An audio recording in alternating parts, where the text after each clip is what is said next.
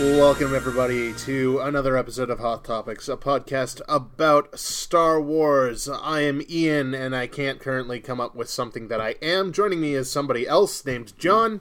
Guten Tag. And roommate Mike is back with us again. Hello! Talking about The Mandalorian today. So, last time we got together, we talked about the first two episodes. Today we're going to go through episodes 3, 4, and 5. I kind of like the way we did it last time, where we just kind of went over the general episode and then talked about each one. Once we come to the end, if we've got anything to add on top of that, we'll do so. So, let's just dive right into it. Much like our friend the Mandalorian. Explain that. No, explain that. I was actually trying to think of a different sentence, and that's what came out before my brain stopped working. That is a well-crafted response. Poignant and... Did you just say poignant? Poignant. I'm pronouncing all the letters. I think it was just something to get away from the fact that he doesn't want to explain what he had just... Right. The first episode that we're going to review today is episode number 3, which I believe is entitled The Sin. That's correct. This is also correct. This one directed by Deborah Chow. Oh, cool. And Deborah Chow, as far as we know at this point, helming the Obi-Wan series. John, why don't you give me a lowdown on The Sin? The episode of Mandalorian, not the general concept. I just, so I'm on the Wikipedia so I can see who directed and who wrote these particular episodes. Sure. Thing. And it looks like this episode was released on November 22nd, which means we haven't talked about this since my birthday. That was months ago. I did not realize how far behind on this we were. We are very, very behind. All right. In our defense, in November, we had the Saber tournament, and then holidays happened after that, so we just went full downhill. Right. And then we and had then media to do blackout for Rise of Skywalker. Yeah, then we had to do Rise of Skywalker, so... This is the one where the Mandalorian finally delivers his bounty. He gets some good prizes, some good loots, as our D&D friends might say. But alas, are the loots worth it? At what cost? He says to himself, and not those words, and mostly in his mind and in his helmet, and decides to break the guild code and get the... child thing who is older than him. Correct. I mean, yeah, and then consequences. That was actually something I was thinking about on the way over here. Wow, episodes 3 and 5 can really be explained in 2 sentences. Yeah, there was a lot of setup to what happened, and then supplanted with a lot of action, which doesn't really need to be explained all that much. So. Sure. The plot of it is very, very simple compared to most of the other episodes, but that doesn't take away from its importance or its quality. Just going a little deeper on that, we have the Mandalorian gets a guilty conscience about this kid that he's turned into the Empire, starts asking questions, and then makes a decision to go rescue him. Invades the Imperial outpost, takes on a bunch of stormtroopers, and tries to get away with the kid. Every bounty hunter on the planet, their fobs start working, and they all come after him. He is aided in his escape by the Mandalorian clan that was hiding. So let's talk about what you guys thought of the episode. What stood out to you? Like I said earlier, it's a pretty simple storyline, but there were a lot of small moments that I thought really stood out. In particular, the scene after the Mandalorian gets his bounty or whatever, he takes us to the armorer, and their dialogue I thought was really strong. Some of my favorite lines in the whole show were from that scene. In particular, it was the Mandalorian saying why he couldn't take on the sigil or whatever, and then it was because he was helped by an enemy. And I thought that was a really interesting way to describe what he was talking about. Was it that he's trying to keep a secret? Was it that he's just kind of fumbling over the words? Was it... it could have been any different ways, but I thought the way he phrased that, and then the follow-up line was, my enemy didn't know he was my enemy. I thought that was really cool. I really loved those lines. I thought it was really well written throughout the entire episode, but that one just kind of really stuck with me, and I just kept coming back to it whenever I thought about it.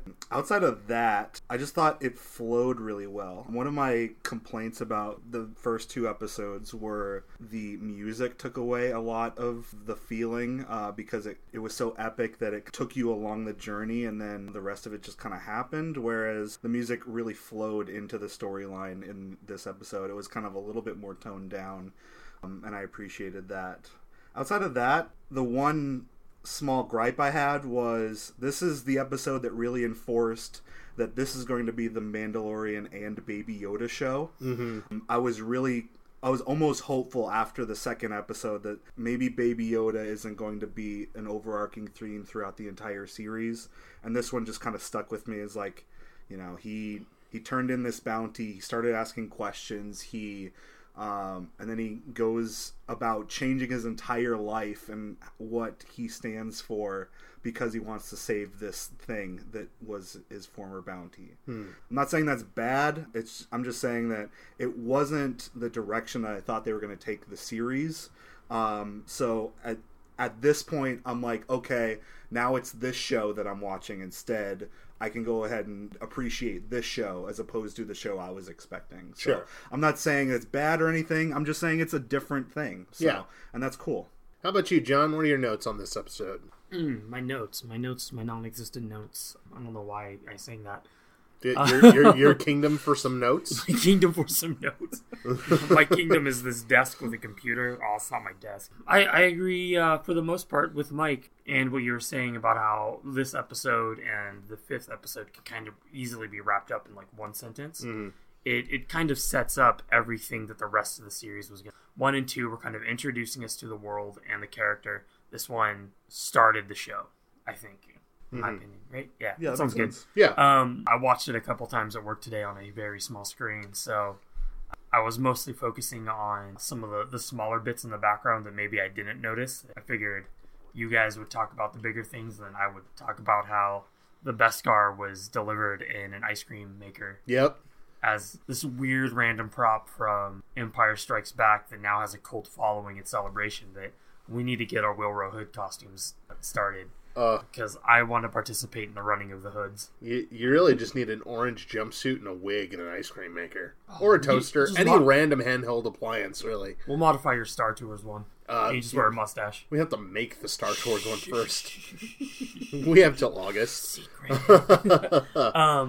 But it was kind of small things like that. The nostalgia trip, fanboy appeasing things that didn't really draw attention or pull focus from the actual story, which I know Disney has been having a hard time finding the balance of when do we do full-on fan service and when do we do subtle fan service, Yeah. or how to really kind of bridge that. And I think Favreau and that team is really doing a good job of limiting it and displaying it in a sensible way. Sure. And with that, you got to keep in mind, Favreau has all this experience with learning that lesson in Marvel. Right. Because not only He's seen it. is he involved in the Disney Marvel side of things, but he was cutting his teeth on that stuff when superhero movies were just starting to become a thing. Right. And then Dave Filoni too, as Clone Wars went on and Rebels went on, he knows the balance and how to do that. So There's always a balance.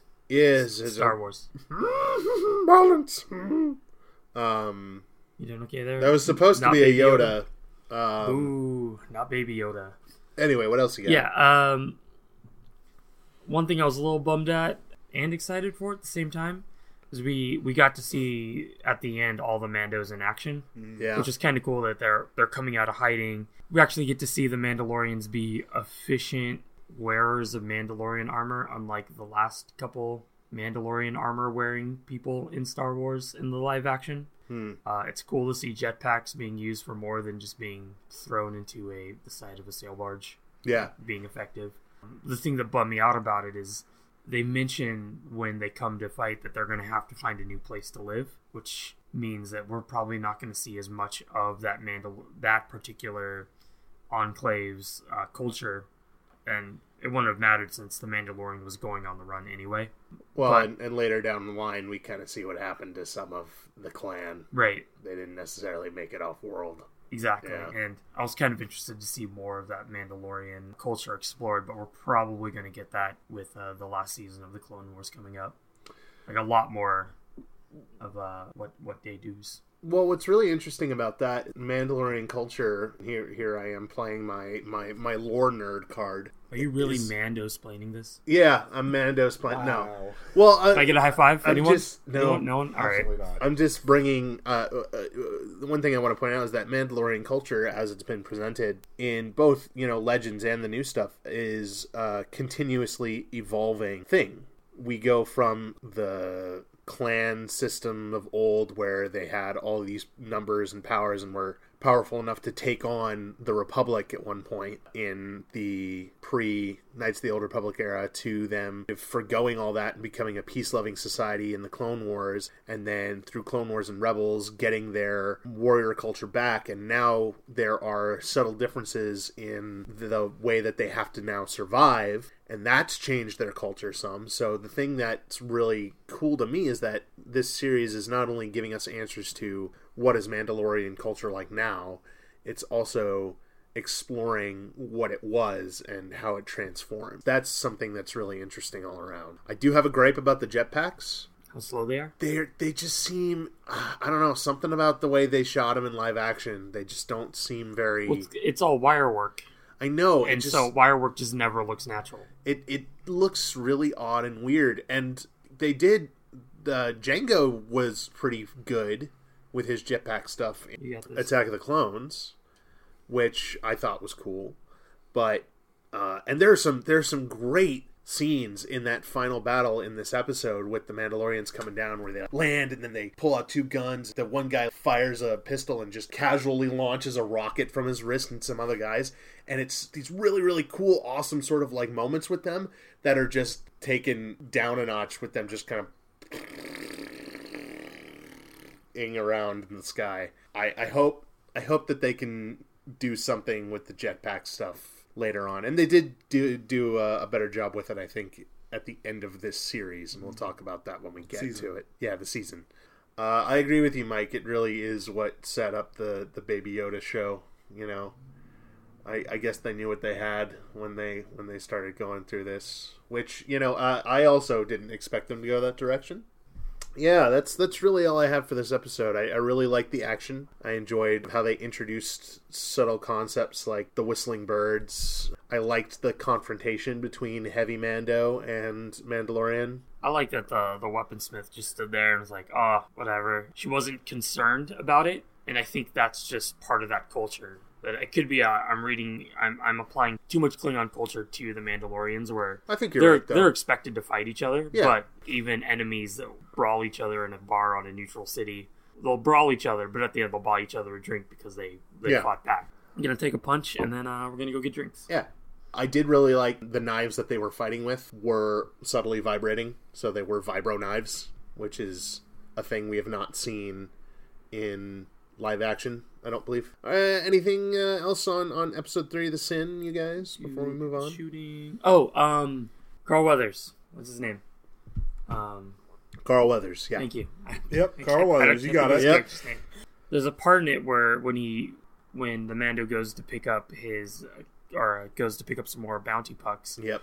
Where he pulls out a piece of Beskar and is like, yeah, this worked out for me too. Like, yep. I got some Beskar too, and he puts it back in his vest pocket or shirt pocket, and at the end of that episode, the Mando shoots him in the chest. Yeah, very deliberately looking. Yeah, well, that's what I thought. Like afterwards, yeah.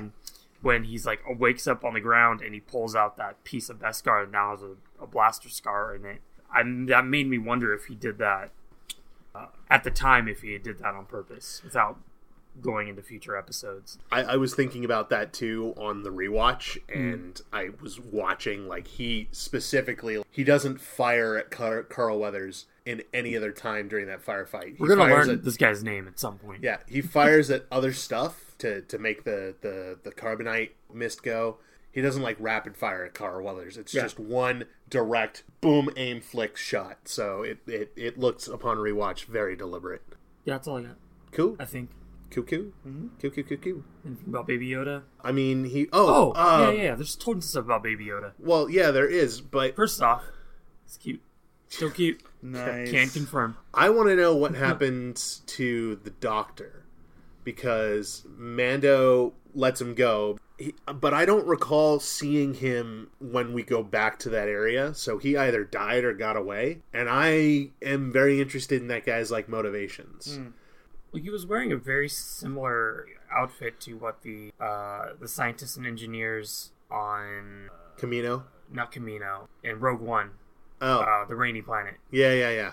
All the Death Star engineers were wearing. And he Kind did. of similar colors and looks. There was something about him that they translated, and it was Camino related. Oh, really? Cloner related. I don't. Oh, remember. no, you're right. Yeah, I remember seeing that because Yeah. there's all those rumors that they're trying to clone him. Yeah. The cloners.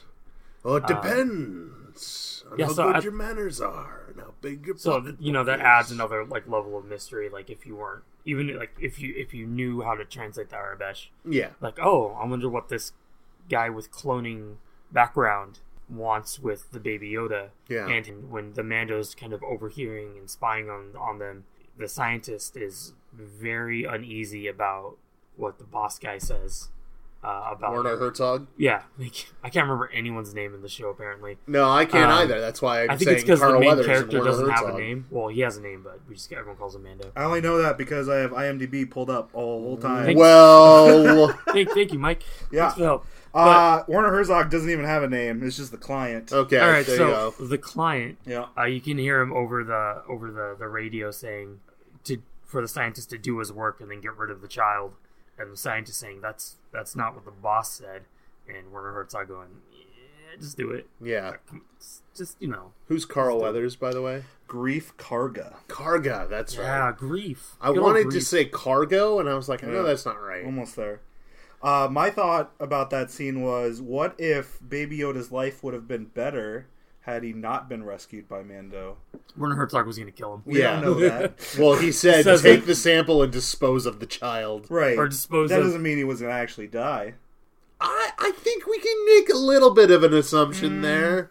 I feel like we're... I Making some think the assumptions. Mandalorian didn't think this one through. He's He's not a father figure.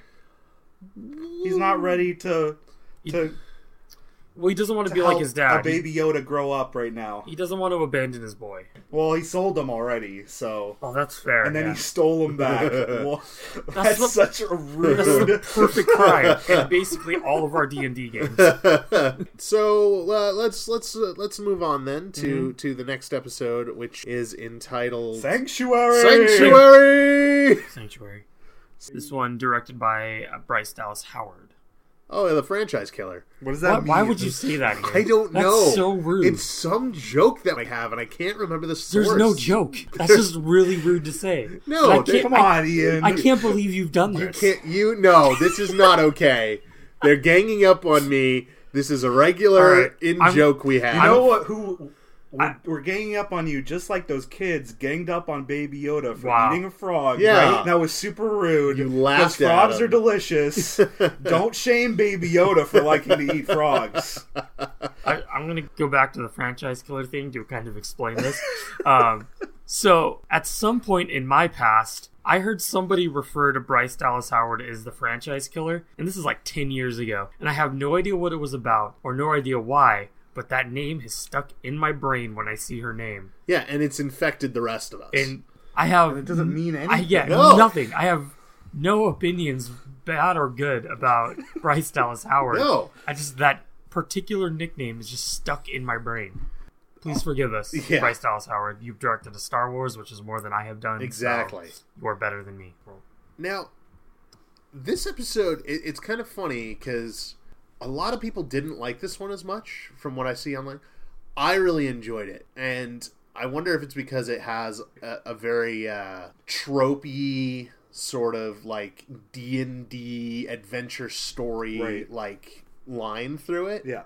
And I love that kind of stuff. So I really, really enjoyed this episode. I also think it's because it feels like a one-off. Yeah. Like, the first 3 episodes flowed really well. I saw one of the opinions that was really strong was the first 3 episodes could have been a movie together. Sure, yeah. And the fourth one with the Sanctuary episode, it felt super disjointed from the first 3 episodes. Not that it didn't feel like it flowed. It was just the feeling was super different. The look was super different. The pacing was super different. So it was super unique compared to what we'd seen before. And I agree with that. But that's also kind of what you can do that with a series. Yeah, it's okay to not watch the same episode over and over again. Yeah. So in this episode, the Mandalorian, he's gotten on a ship and he needs to find a place to lay low with the baby Yodas. And he finds this planet that's like kind of off the grid, no metropolitan areas. It's all like loggers and shrimp farmers, but the shrimp is used to brew beer. It's very strange.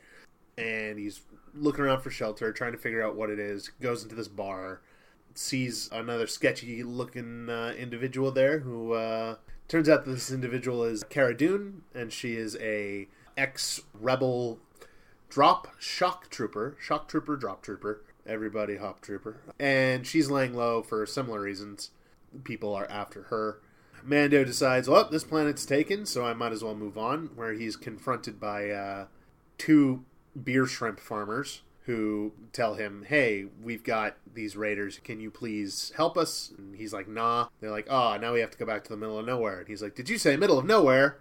I'll help you if I can stay in the middle of nowhere. That's the thing that he wants. Yep. That's crazy. And to preface this, we did actually see the raid in the opening of the episode, where they have a large, friendly, modified AT-ST, and once Cara Dune and the Mandalorian figure this out, they're like, no, why would you have us fight this? Mando shows his soft spot again and is like, hey, okay, if we can teach them to fight, come up with a plan, do a trap. Commence training montage.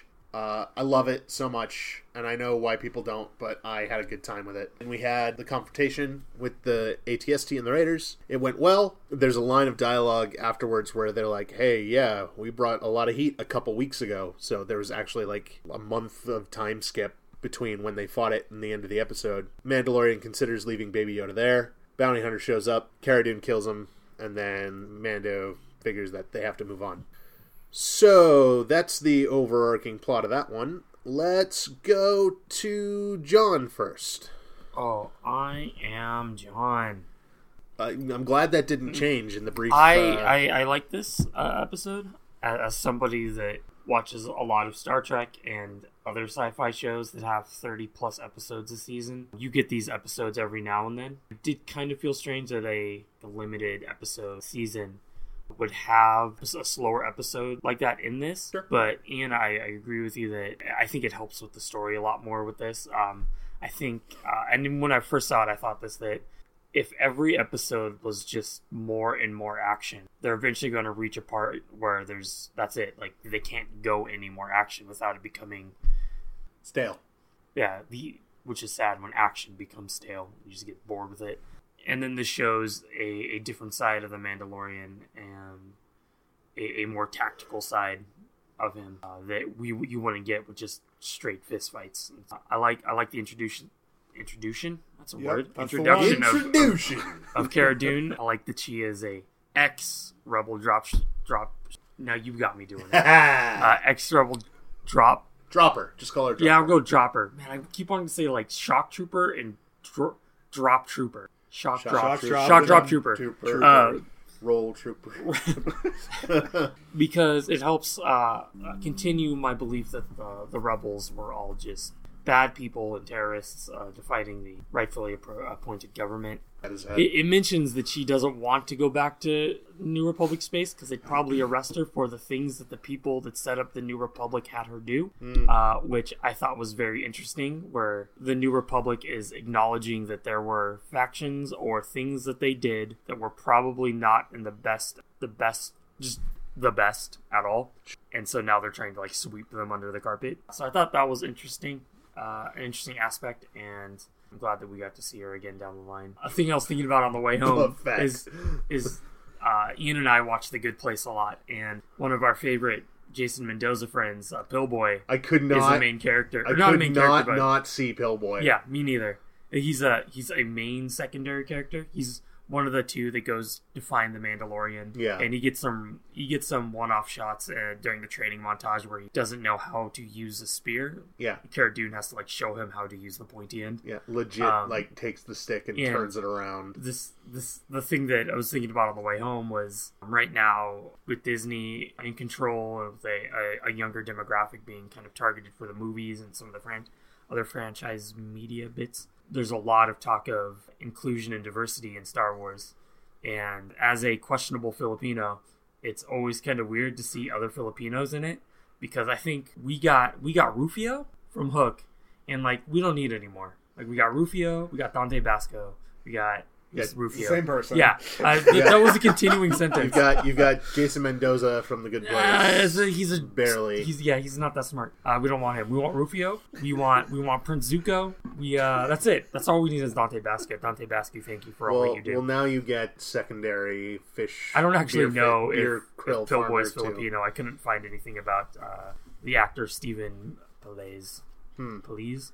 I don't know. It's hard to pronounce. Steven. I don't know how to do it. Yeah. It's raised by Danish people. Leave me alone.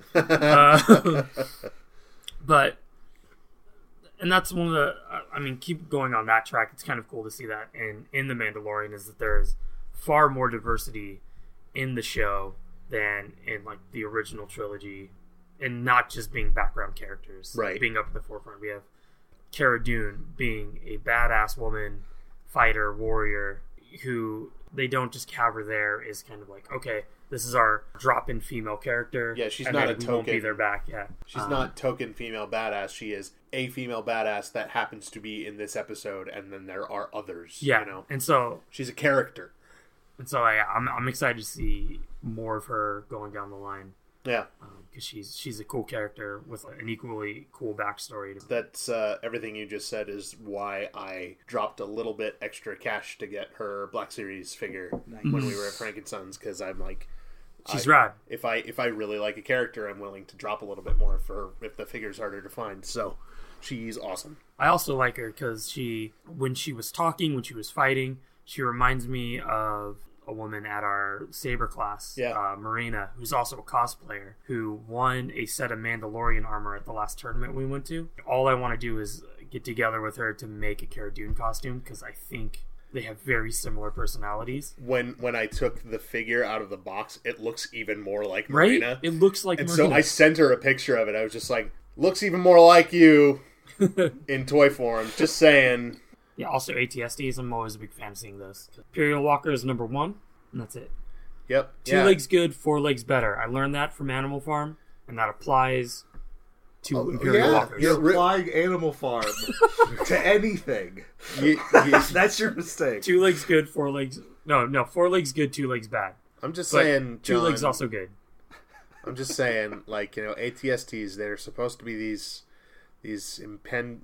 imposing war machines, and they fall to vines and logs, rocks, large holes. Yeah, very small china. A pond in this particular episode. Yeah, very again, imposing. 2 legs bad, 4 legs good.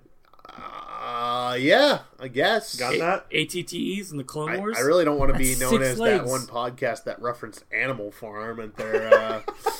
Don't you? That puts us on another level of literary genius. Well, Mike, you're my new co-host now because we're going to send John to the glue factory. What do you got, Mike? I was a little worried when I first saw this episode that this was going to be a one-off and basically almost nothing of consequence happened besides like developing a little bit of character. But because we end up seeing Cara Dune later and we really developed her here and we kept seeing her after that, I thought because of that it didn't feel like a waste of an episode to me, especially when there's only 8 episodes in the season. Sure. So I was appreciative of that after the fact that we saw her come back. Also, Gina Carano is Cara Dune, which is rad. I watched her in the reboot of American Gladiators. Oh, dang. I also watched her when I was an MMA fan because she's an MMA fighter. Yeah. So, she was in Deadpool too, wasn't she? Yeah. Yeah. She's really rad, and I was super stoked that she's in a Star Wars thing that I can follow and watch. So, big ups to that. The thing I like about that is that she's also super stoked to be in Star Wars. Like, if you've seen any of the interviews that they have with her, she's just so happy to be a part of it, and it's amazing. I also like her character specifically because of her ability to, like, put the Mandalorian in check. Yeah. It's like she can take over a scene with him in it. We didn't really get that in the third episode. I thought that was a really important character that, like, Nick Nolte's character played in the first two. Right. That the Mandalorian has a lot to learn, obviously, and he's still really new to not only what he's doing, but he's in a new situation now too. Right.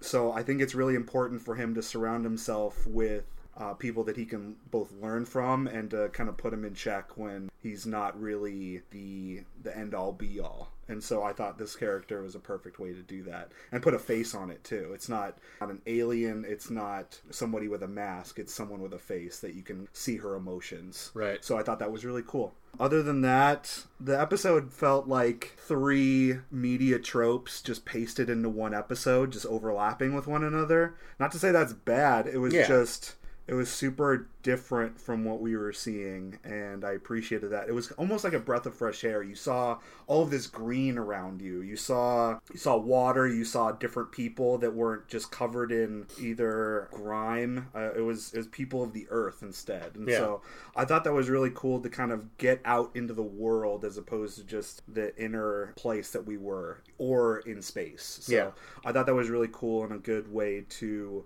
It was a cool character development episode, and that's my favorite thing about anything in media is I want to see characters develop. I want to see dialogue between two people, and this was chock full of that between Mando and Cara Dune, and then Mando, and then the lead lady. I don't know what her name was. Amara. I just looked it up. Yeah, but I thought she was really good at playing on the emotions when Mando can't show his emotions, but you can tell in his voice that he wants to. She almost carries that for the two of them together. Yeah, I agree. And I thought that was one of the strongest like acting jobs of the show that I saw was her performance in this one episode. Yeah, absolutely. I'm gonna jump on that point real quick. I read an article somewhere, and I don't know if it's 100% true, but Pedro Pascal said that he had never met Bryce Dallas Howard because this episode that she directed, he was actually auditioning for a role in King Lear, in the stage production of King Lear. So this kind of attributes to his body double or stunt double, whoever wears the armor when he's not there, that you like Mike said, he can't say something sometimes, or you can't see it on him because he's fully armored. But I think they do a really good job of having whoever's in that Mandalorian suit being able to still express emotions that normally as humans we need to see on a face, but just in their body language you can say, like, you could see that there was a lot of struggle in the Mandalorian, not just when he was talking between like what he needs to do here, or if like maybe he could just stay here with that woman, because you can kind of see that he wants to, but he has obligations. He has his cultural obligations. He has his obligations to the child. So I just thought that was really cool. And on your point, this is actually something that really frustrates me about the industry as a whole, and Star Wars really should know better by this point, especially since they have people who are known exclusively for their body work, whether it's in an alien suit with Eunice now taking over Chewbacca, or Peter Mayhew going back to sort of like the mistakes of, we gave Jar Jar so much crap, but really Ahmed Best was such a, whether or not we don't like the character, the work he put into that character as a motion capture artist is one thing. It frustrates me that Pedro Pascal is, I understand he's the Mandalorian, he's the guy that they cast, but by some reports he wasn't in the suit for like 80% of the shots. And when you're playing a masked character, a helmeted character, a character in a creature suit, everything that you do comes across in the subtle movements, James Earl Jones made Darth Vader with that voice, but you also needed, David Prowse or whoever else was in the suit to make that character come to life. So I really wish that they would give at least equal billing to these character actors. And it's Star Wars especially should be on top of this by now, considering how many people made their name doing that kind of work. Back to the episode itself, yeah, I pretty much agree with everything you guys said. One thing that caught me was the Mandalorian, he doesn't need to be a hard ass or a badass all the time. He might be on edge and be paranoid, but if you listen to the way he talks to these people in this show, yeah, sometimes he's a little naive about it, but he's usually always polite. He shows gratitude towards them, even though he's the one who's supposed to be there to protect them. I like seeing that softer side, and I think that really helps develop his relationship with the child as we see it develop throughout the series. The action was good in this episode. Again, very tropey. I agree with you. Very tropey. But the training montage was just so good, though. Yeah. As someone that grew up on sports movies, I'm a sucker for a good training montage. When they had the spears and the stick training, the only thing that was going through my head was, let's get down to business. Mm-hmm. Oh, and the child actor in this one too, that played the daughter, I think she did a very good job. She was very emotive and expressive, especially because she was working off of a puppet. Right. That's what made it the most impressive to me. I think she did a fantastic job. What do we have her name? Winta? Good job, kid. Thank you for being a valued listener. Yeah, because, you're totally listening to this. Huh. Oh, if you are, totally right, send an email. It'd blow my mind. That'd be hilarious. Let's, any last minute things on this episode? This episode, at the end, the scene where they find out that Baby Yoda's still being tracked. Yeah, the fobs. That made me confirm that the Mandalorian isn't really a smart person. Yeah. Of course they were tracking him, and why do you think it would be okay to just drop him and leave the kid there? Like, why did you think that was ever going to work out? Playing devil's advocate. Okay. Perhaps he assumed that the rest of the clan mopped up all the hunters with the fobs when he escaped. Okay. That's still a dumb assumption. Yeah. But it's an assumption that's understandable. Okay. Also, it's Star Wars, so sometimes things just don't make sense. Yeah. Yeah. It's fine. Yeah, that's all I want to say. The Mandalorian is not smart. One last thing I want to say about this episode, and I know we were talking about how it is a very different thing than the previous episodes, but one thing about Star Wars specifically is that it's great about world building and connecting that world that it's building, and I think this episode really served to do that. Through meeting Cara Dune and talking about her experience as a rebel dropper, we get more information about the final days of the rebellion versus the Empire after the formation of the New Republic. Through going and talking about this backwater planet, we learn how it survives, There's talk about logging, and there's talk about these krill farmer guys. We see that raiders are still a big problem, and they have access to tech. And it actually, those raiders really reminded me of Battle for Endor, almost. Yeah. The Ewok movie. And what was also cool was to see these they're poor krill farmers, but they also have droids that are there to help, and seeing new uses for droids and how they have big old weird legs and start skimming krill out of a pond. So this episode did a lot to help reinforce some of that Star Wars world building. Also, there was a Loth cat, and that was adorable. Moving on to the last episode of the day, which is, of course, entitled... The Gunslinger. The Goonslinger. I didn't rewatch this one because I've seen it 3 times now, and this is probably the least interesting episode to me. Who wants to take... Mike, let's have you review this one. Oh, okay. Well, let me tell you. The Mandalorian was in a firefight in space. Yep. With some guy. I don't remember who or why he was there. He had a fob. Okay, that makes sense. But basically, he got shot up, didn't die, and landed on some planet to get repairs for his ship. In doing so, he ran into a very sassy lady and some droids that were going to repair his ship, but he said, no droids. No, oh, nay, nay.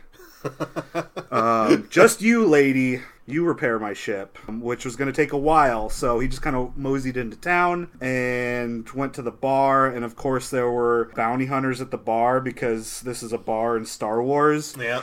So he found some guy that was a new bounty hunter. He was on his first bounty, and the guy name is Toro. Yeah, sure.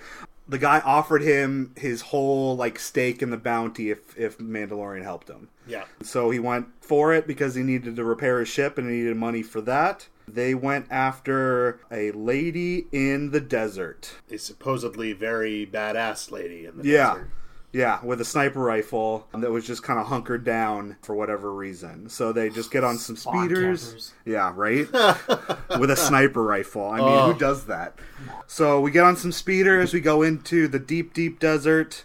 We find some desert people. Tusken Raiders. Tusken Raiders. They stop them, and you pay a little bit to move along. They're basically the troll under the bridge at this point. Yeah. That's literally what they did. So we move right past them. We get to kind of the firefight with the sniper, and then we have a little bit of a waiting game. They're trying to wait it out. She's trying to get a viewpoint on them, and that lasts for a few hours, at which point they just kind of rush into it. They try to use some light shenanigans in order to make sure that they don't get shot at. I'll refer to all flares as light shenanigans. Yeah, you're from welcome. now on. You're welcome, by the way. They get up to her. They kind of pin her down and making sure that she's not going anywhere. And they need to figure out a way to get back because one of the speeders got knocked out. One of the speeders got blowed up. So they need to figure out a way to get all three people back. Mando goes back to find some animal that Called a dewback. That's the one.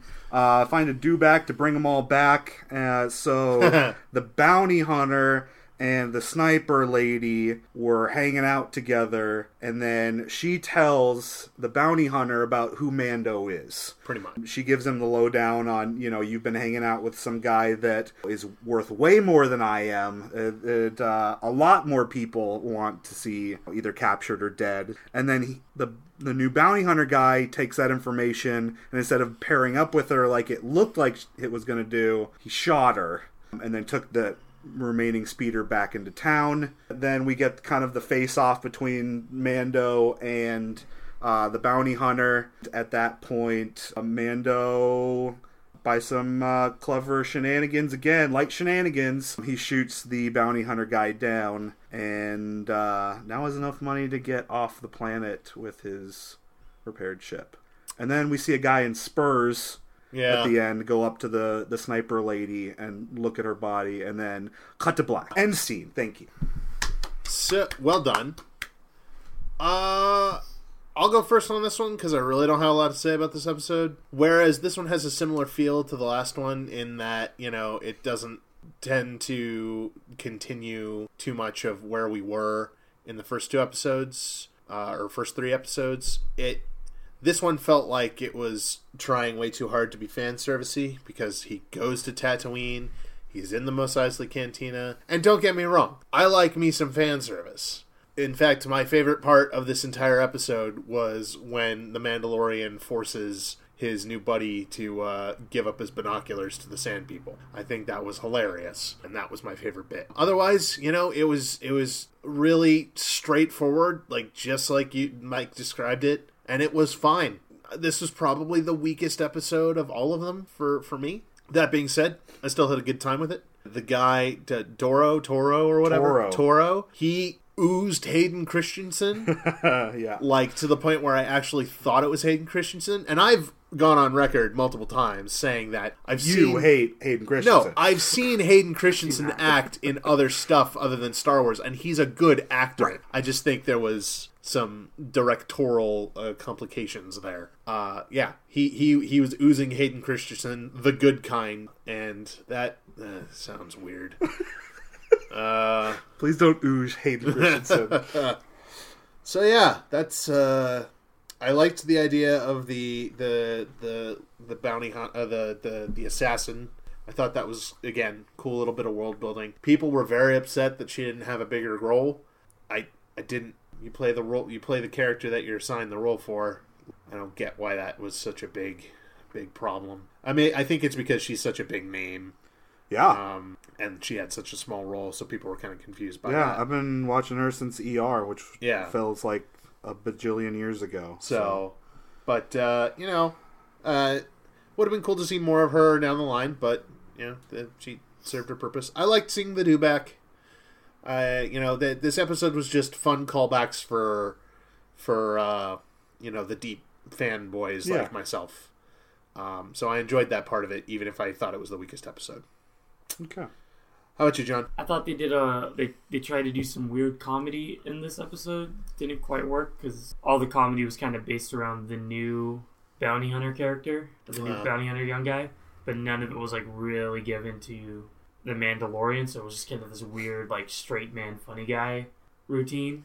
My favorite part of that episode was when Toro, he's oh, those are Tusken Raiders. I've heard some things about these guys being like jerks and they're like dumb and they're stupid and smelly. And the Mandalorian's like, yeah, why don't you talk to him? He's like, what? And the camera just slightly pans over and there's just two standing there. That was Probably my favorite visual gag in the series so far. Like, because we've seen what they can do in the prequels and the original trilogy, and they're just like, hey guys, I'm here now. We're here. You guys know what's up. Give us stuff, or we're gonna beat you into the ground with sticks. I didn't mind at all that they went back to Tatooine, just because in these weird franchises, there's always like one locale that's always seems to go back to all the time. Yeah. So whatever, that's fine. I thought it was weird that Toro was sitting exactly like Han Solo in Han Solo's booth. That was kind of weird. Oh, and wasn't there a droid bartender? There were 3 droid bartenders. So the guy that owned the bar before him didn't serve droids. But is he cool with droids serving people? I'm pretty sure that guy's dead in a ditch somewhere, and the droids have taken over. It's the Droid Revolution. Yeah. All right. I like Droid Revolution. I like that there were swoops in this. Mike, swoops are the bikes that they flew on. That makes sense. I've loved swoops since I could buy a swoop action figure rider. Swoop, there it is. Swoop, I think it was a mercenary or something from the Shadows of the Empire line of Power of the Force figures. And the swoop mercenary bounty hunter dude fly around with my Luke and Leia on their speeder bikes. Unlike the speeder bikes, the swoop didn't explode when you press a button, but it did shoot a missile, which wasn't choking you. Good on you, Hasbro. Fair. I kind of saw Target's role. Mike, you know her name. I don't know anyone's name. I closed my Wikipedia her name page. in the show is Fennec. Fennec Shand. Played by Ming-Na Wen. Thank you, Mike. You're welcome. I didn't mind at all that her role was small and short, just because that's the nature of the show. Right. If she was going to be a more important character, they would have introduced her a long time ago. Galaxy far, far away. There's plenty of cameos from like well-known actors in this show. I didn't see why her should. Yeah. I understand what the anger is with what I kind of go with in the last episode with her. They're finally acknowledging a lack of diversity in Star Wars and adding more characters. And I think a lot of the outrage was from here is a non-Caucasian character, and she's not going to continue on the show. She's not going to be a continued person of representation on the show. So I can understand that, but sure. I'm like you. I see the character as a character, and not so much as a cultural, sort of thing. Not sure where I was going with that. No, I get you. This episode also kind of fit in with the last episode, where it was kind of a filler episode. There really wasn't much gained or lost. It was kind of just a setup for guy with spurs. I believe is Moff Gideon down the line, but I know a lot of people don't think that. Well, because he wasn't wearing spurs, so but, what's the point? People change clothes all the time. Yeah, but if you're gonna make that callback, I think it was more of somebody was showing up to check on this person, and I think people are focusing on the spurs as opposed to the person. Yeah, but he's probably riding a mount, and when you ride a living creature mount, you usually wear spurs. But when you arrive in a TIE fighter, you don't need to wear spurs. But here's the thing about that from a filmmaking perspective, right? From a filmmaking perspective, the creators, took the time to pick out the boots with the spurs, and then put in, go out, do the Foley for the spur noise, make it the most pronounced thing in that entire scene as those guys are going in, and focus on the guy's boots.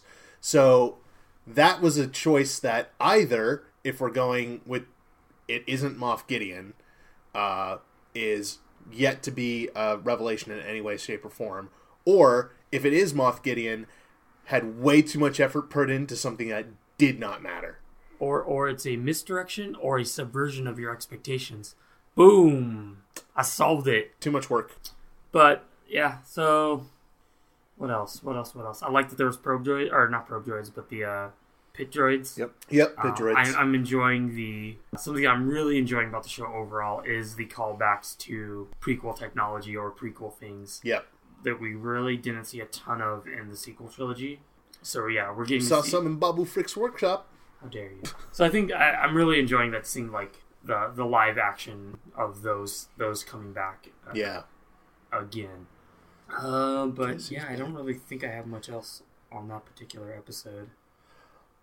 I thought it was just kind of weird that I'm gonna go help a guy get into the club that I just blew up. Money's money, man. Yeah, I guess. He needed money for his ship. Oh, and what other jobs is he? And he also specifically said he for? wasn't necessarily looking for guild work. So. I did really enjoy that the woman that runs the docking bay had very, like, 70s or early 80s hair.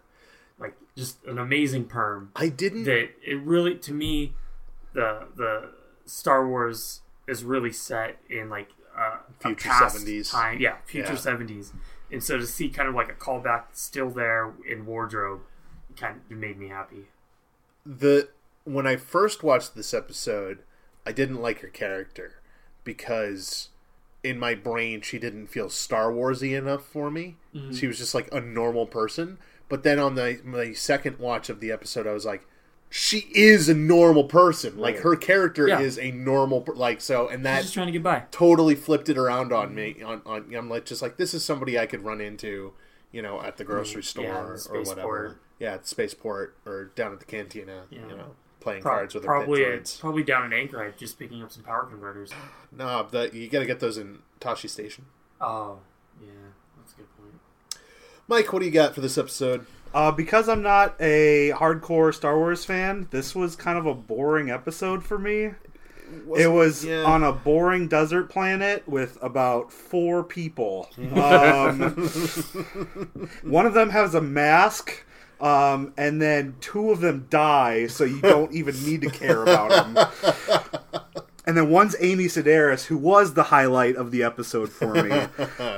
She's a phenomenal comedian, and every scene that she was in, especially like the scene where she was carrying around Yoda saying, I'm gonna get him to get charged more because of you. I loved everything about her character, everything else about the episode less so.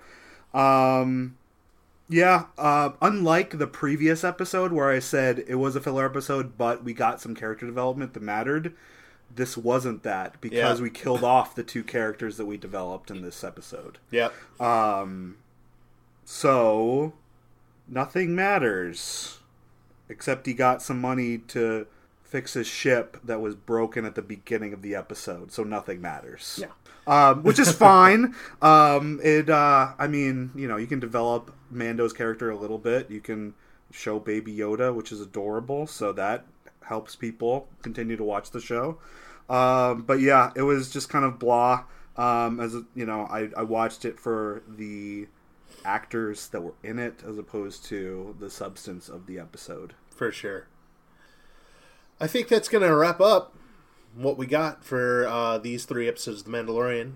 We'll come back and finish off the series very soon because I'm going to really try to push us through some of our backlog because we have good. We have swoop. There it is. We've got a lot of stuff coming up that needs to get. We need to fill up the backlog before we can even talk about, for example, Clone Wars, which the final season's coming out at the end of February. So, gotta get on Rest of Mando and Resistance, and then rewatching of episode 9. Yeah, we gotta get on that. So plenty more to come. Before we wrap up, I do want to give a quick shout out to the Saber Ohana podcast. That podcast is by our friend Keith, who heads up the Hawaii Saber Academy. and he was talking with us before the holidays started, saying he was going to start soon. I think they just did their 4th episode, and so just want to shout them out and say go ahead and check them out. Also, the San Diego Sabres podcast is doing something of a soft reboot, so we're kind of doing a whole new, going into a whole new way of doing it, and there are lots of big plans over there. So that's another one that you guys should feel welcome to check out. Thank you for listening to this episode of Hoth Topics, a podcast about Star Wars. If you want to get a hold of us and ask us any questions, you can, or suggest an episode idea, you can get a hold of us at hothpod@gmail.com, tweet at us at the Twitters @hothpod, or visit our site, hothtopicspodcast.com. Anything else before we wrap up completely, gentlemen? I'm going to take that as a no. No. All right. Well, thanks everybody. I've been Ian. I've just noticed that on Twitter, the following hashtags are trending. Justice for Han. Han is alive. Han is back. I've been very curious about what this was, and apparently it has something to do with Fast and Furious 9. So... that was John. Mike's here as well. Thank you, everybody. Thank you, everybody. We will see you next time. What a tragedy that line was. Have you heard the tragedy of Darth Ian Plagueis. trying to end this podcast for wise? There's nothing wise about it. It's not possible to learn this power.